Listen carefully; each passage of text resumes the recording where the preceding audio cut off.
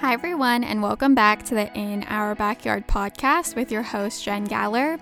This week, I'm talking with Leah Healing, who is a community organizing associate with the Center for Health, Environment, and Justice, CHEJ. And the campaign she's working on is called Make Polluters Pay, which is making polluting corporations pay for their contamination. To give some background, there are currently 1,388 toxic waste sites in the United States that are so dangerous they have been designated as Superfund sites by the federal government, but there's no money left to clean up the contamination. Originally, big polluting companies paid into a fund that was used to clean up their messes, but in 1995, Congress let the polluter pay tax expire. By 2003, our Superfund was broke, and ever since, cleanup efforts have been slowed into a crawl while all of us taxpayers are left holding the bag. Today, some of the biggest polluting corporations make billions of dollars per year in profits and paying $0 in taxes. As climate change causes more flooding, hurricanes, and other natural disasters, increasing the risk of widespread toxic exposures from these sites. There's no time to waste. And with Leah, we talk about what got her into her organizing work, the Make Polluters Pay campaign, why young people should and are involved in the climate movement, and imagining a better future. To contact and connect with Leah will be in the show notes below, and I hope you enjoy the episode. Hi everyone, I'm with Leah Healing, who is a community organizing associate with CHEJ, or Center for Health, Environment, and Justice. And just to start out, could you talk about CHEJ and what you all do? Yeah, so CHEJ is an organization based in Washington, D.C., and we are founded by Lois Gibbs in 1980, about 40 years ago, coming out of her Love Canal fight in upstate New York. And we can maybe talk a little bit more about that. But basically, a big fight against pollution that was buried in the ground under a low-income community and harming people's health. And Lois led the charge there to get that waste cleaned up. Took about 2 years, and that fight resulted in the passage of the Superfund law. So after they won at Love Canal, Lois founded CHEJ as a way to, we kind of say, mentor the movement. So we're kind of a hub for grassroots leaders who are working on Superfund and other environmental justice issues, climate change issues across the country. We do leadership training and support local campaigns and connect folks with the press or EPA, and really strive to make our initiatives win at the local level and on the national level. So we're kind of working on multiple steps at once. Awesome, yeah. And what specific campaigns are you currently working on, and what's some of their background and significance? Totally, yeah. So I've been at CHEJ for about a year now and kind of moved up, started off as just a communications intern.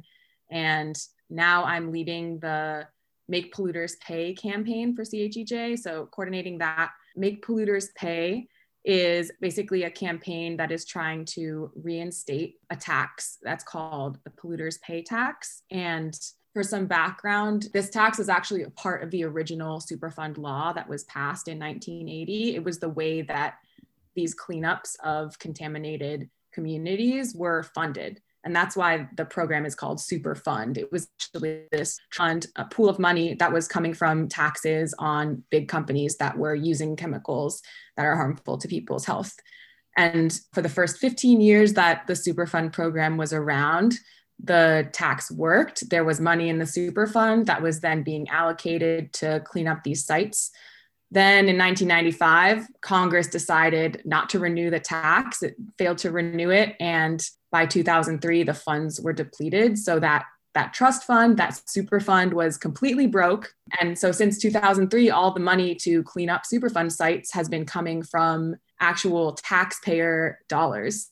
So just general appropriations that EPA has in its budget, and EPA's budget has been cut as well. So you can imagine the impact that has had. So not only are polluters profiting from dumping their chemicals on poor people and people of color, and then walking away, declaring bankruptcy, or just getting rid of the responsibility for that, they're actually not being held accountable for the cleanups. It's the public that's paying for that. And because there's less funding, a lot less cleanups have been being completed. There's actually a really great report that came out that was analyzing the performance of the Superfund program since the polluters pay tax expired. And that's where we have been able to get a lot of like the numbers about what impact not having the polluters pay tax has had on the program. But it's really leaving a lot of communities still suffering from these health effects and just ongoing exposure, and getting really frustrated trying to organize around getting these sites cleaned up and just facing EPA, and EPA can't really do anything about it. Their hands are tied because they don't have the funds to clean up all these sites. So what we're trying to do is bring back the polluters pay tax. We believe that is really going to be able to revitalize the Superfund program and kind of put the muscle back into it, as well as really speed up these cleanups. So holding polluters responsible and cleaning up neighborhoods that have been hurting for way too many years. There are some Superfund sites that have been on the national priorities list for over 40 years since the program was founded, and they still haven't been cleaned up. So we really need to bring back this polluters pay tax, and it would be a huge win for the entire environmental justice movement, and also just for working class people everywhere, because that is the sector of our population that these issues affect. Yeah, definitely. That's great. And yeah, with that campaign, the polluters who have, declared bankruptcy or have left and kept this, polluted site, are you trying to tax them for like the past pollution? Or are you trying to do like future polluters, or is it kind of both? Yeah, that's a really good question. So Superfund, it's kind of complicated once you get into like the ways that the law actually functions. And I'm certainly not like a legal or policy expert, but the way I understand it, Superfund is a really powerful law, and it has a lot of like rules and mechanisms in it that EPA can use to hold specific polluters that are responsible for contamination at a specific site accountable for that pollution. The polluters pay tax, however, is like a more general part of the program that provides the overall funding that allows EPA to then go in and get certain sites cleaned up and, have power in negotiations with polluters. So the way the tax actually works is it's two components. The first is taxes on companies that deal with specific pollutants. So like if you manufacture, if you transport, if you like use them in any way, you're going to be taxed a specific amount based on what type of chemical it is. And that's for any size company. It could be like your dry cleaners next door or like ExxonMobil. And then the second part of it is a general tax on any big companies. And the threshold that they use for that is about $3 million in income per year. So that's like a significant chunk of money. And the tax that we're asking them to pay is like about the price of a pizza. So it's really not like companies that are making over $3 million can definitely afford to pay this. And if they're that big, they're certainly contributing to the problem with, if they use styrofoam cups in the office, or they're part of that economy. And so the idea is that by gathering money from these corporations that are contributing to the presence of these chemicals, EPA will have the backing of this big pool of money, so that when they come to the table with a polluter at a specific site, they're more threatening. They actually have power behind their words. Like their words aren't empty. For example, one really, really awesome rule that's in the Superfund law is called triple damages, I think. Yeah, triple damages. And basically, if a company that's responsible for polluting at a specific site isn't willing to fund the cleanup or is trying to stall, EPA can actually go in and with their own money do the cleanup themselves, and then afterwards charge the polluter 3 times as much as what it cost them to do the cleanup. Wow. But as you can imagine, if they don't have the money to go in and do that cleanup up front, then that threat of we'll charge you triple the bill is empty because they can't go in and do it in the first place. So that's a really, really powerful and amazing part of the law that we're just not able to take advantage of right now because we don't have that muscle. Yeah, that's so interesting, and also just like super important work that you all are doing. And going to my next question, so how did you said you've worked at CHEJ for about a year now. So how did you get involved in community organizing and the environmental movement? Yeah, totally. So the way that I found CHEJ was through a school project. I was taking a class on environmental health, and we had to do a little presentation on like an activist or a leader in the environmental health movement. And that's how I found out about Lois Gibbs. And this was actually during COVID. This was last summer. And I really wanted to take some time off from school. I wasn't feeling excited about going and doing my classes online. And I was like, okay, if I get an internship or get a job, I'm not going to go back to school. And so I had learned about CHEJ through that project. And so I just reached out to them, and turned out that they had an opening. And so that's how I got involved specifically with CHEJ. And from there, I was just so drawn in by CHEJ's approach and the way that they talked about and engaged with these issues of environmental justice. So I'm originally from a small town in Western Massachusetts, like kind of in the woods.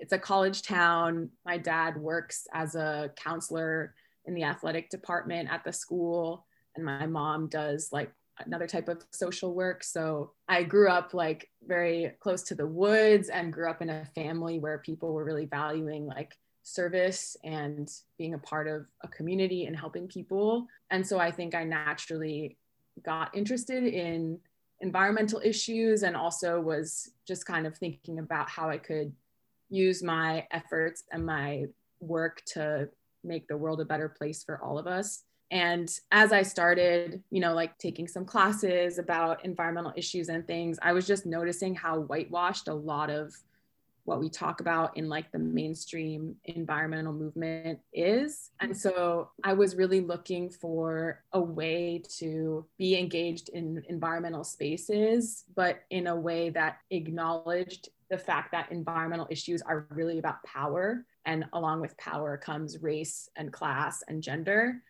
And I think a lot of the times, like when we're talking about CO2 concentrations and looking at graphs and talking about renewable energy and politics on the Hill and like that kind of thing, it really removes that element of like the movement and imagining what kind of future we want in terms of not just what we want the environment to look like, but how we want to treat each other and how we want to live communally in a society. And I think I really found that at CHEJ. I found this like holistic view of how working towards environmental justice is really working towards every type of justice and uplifting the voices and demands of people who are in the multiracial working class. And it's been such an amazing learning experience for me. And I'm excited to see where else I can go from here. Yeah, definitely. That's great. And I totally agree with like everything you said. And it's cool that you found CHEJ through an environmental health class that you were taking. And that class sounds pretty interesting too. So yeah, why do you think it's so important for, youth and the younger generation to care about climate and, environmental justice? Totally. I was thinking about this earlier today as I was kind of like going to the grocery store and driving.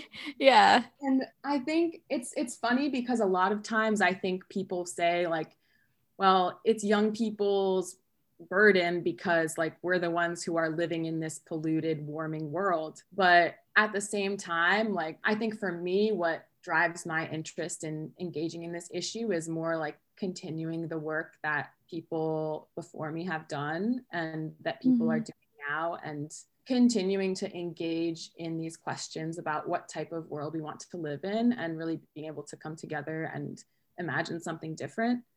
And I think that idea of regular people coming together to imagine what a world that puts their needs and interests first would look like has existed for such a long time, especially like I've learned more about like abolition movements and that idea of like imagining futures and just breaking down the barriers that close us into the world as it is. There's so much synergy there between this idea of imagining a different way of living with the environment and a different way of living like without prisons or without the police. And so I think for me, it's for young people, it's really like we have our whole lives ahead of us. And so we're even better equipped to kind of feel that sense of hope of like, okay, I really could imagine things changing. I think that's what really drives me to be a part of this. It's like, by the time I'm old, I know I will have passed on like this knowledge and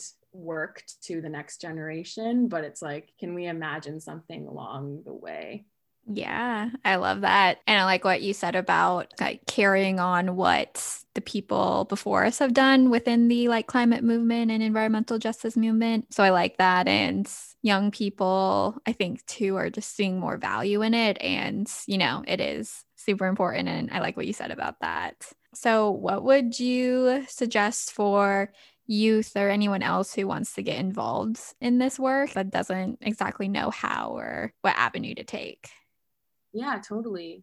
I think for me, like a lot of the best ways that I've gotten involved was like engaging with the communities around me. So like just not being afraid to start conversations with your family and friends about questions you're wondering about, or like something that you read somewhere that you want to like mull over with someone, or like sharing your views with someone who you might not necessarily agree with. Like all of those things are such good practice for understanding yourself better and understanding the importance of just talking to people, because that's really the basis of any type of organizing, is just like we're talking to folks and seeing where we have common ground. And the other thing I would say is just like go for it.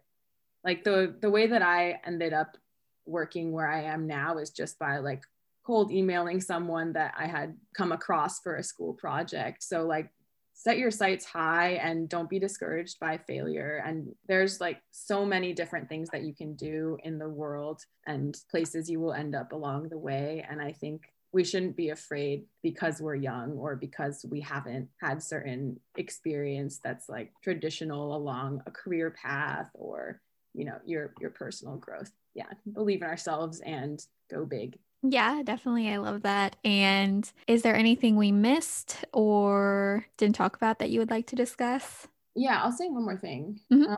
I think in terms of your question about why young people are particularly apt to get involved, the other thing I think that drives me to work on climate and environmental issues is kind of this notion that it's kind of like the existential crisis idea, but more like a time where there's even more possibility for fundamental changes to happen in the way that our society works. And I think that's where I draw a lot of motivation to get involved in climate issues specifically, because we're going to have to switch to renewable energy, and we're going to have to build climate resilient cities, and all of these changes simply have to happen.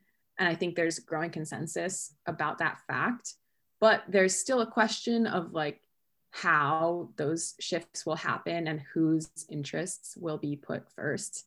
And it's possible that the people who are getting rich off of oil and gas right now, and the companies that are polluting Superfund communities, are going to be the same folks who get rich off of renewable energy and the shift to a world changed by the climate crisis.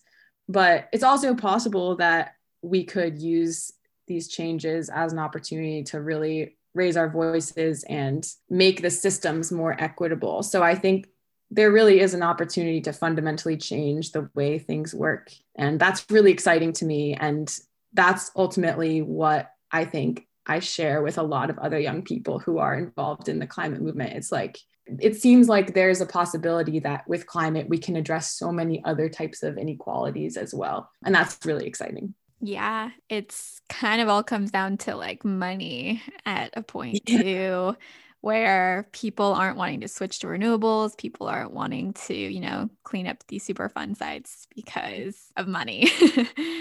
Yeah, Exactly. so just putting priorities first. And yeah, like you said, seeing a future where fundamentally things change and values shift as well is very key in all of this, and just very important and significant in all of this as well, as you said. I totally agree with you that it's about money. And I think like in my own personal life, that's a lot of what I would like to see change. Like I want my kids to have free college and not have to work minimum wage jobs to pay for groceries and rent, like while going to school, because that's the reality that I'm in right now. And I think sometimes when I'm working with folks who have it really bad, who are living near a site, a Superfund site that's giving them cancer and giving their kids asthma and all of that, it's really important for me to remember, I've learned that I actually have a lot in common with those folks, because we're all ultimately getting the short end of the stick in different ways, but we are, and that shouldn't be the case. And if we don't want that to be the case, then we really need to see how our interests are really more alike than they are different, and fight together for something different. Yeah, I totally agree. That's great. I love that. And just my last question is, how can people contact or connect with you if they have questions? Oh yeah, sure. Definitely check out the CHEJ website to learn more about the Make Polluters Pay campaign and the other work that we do. And you can also reach out to me by email, just my first and last name @gmail.com, or look me up on any social media. Should be able to find it just by searching. Thank you so much to Leah for talking with me. If you want to contact her or CHEJ, I'll leave their contact information in the show notes below. And tune in next week where we'll continue our Youth in the Climate Movement season. Thanks, and have a good week, everyone.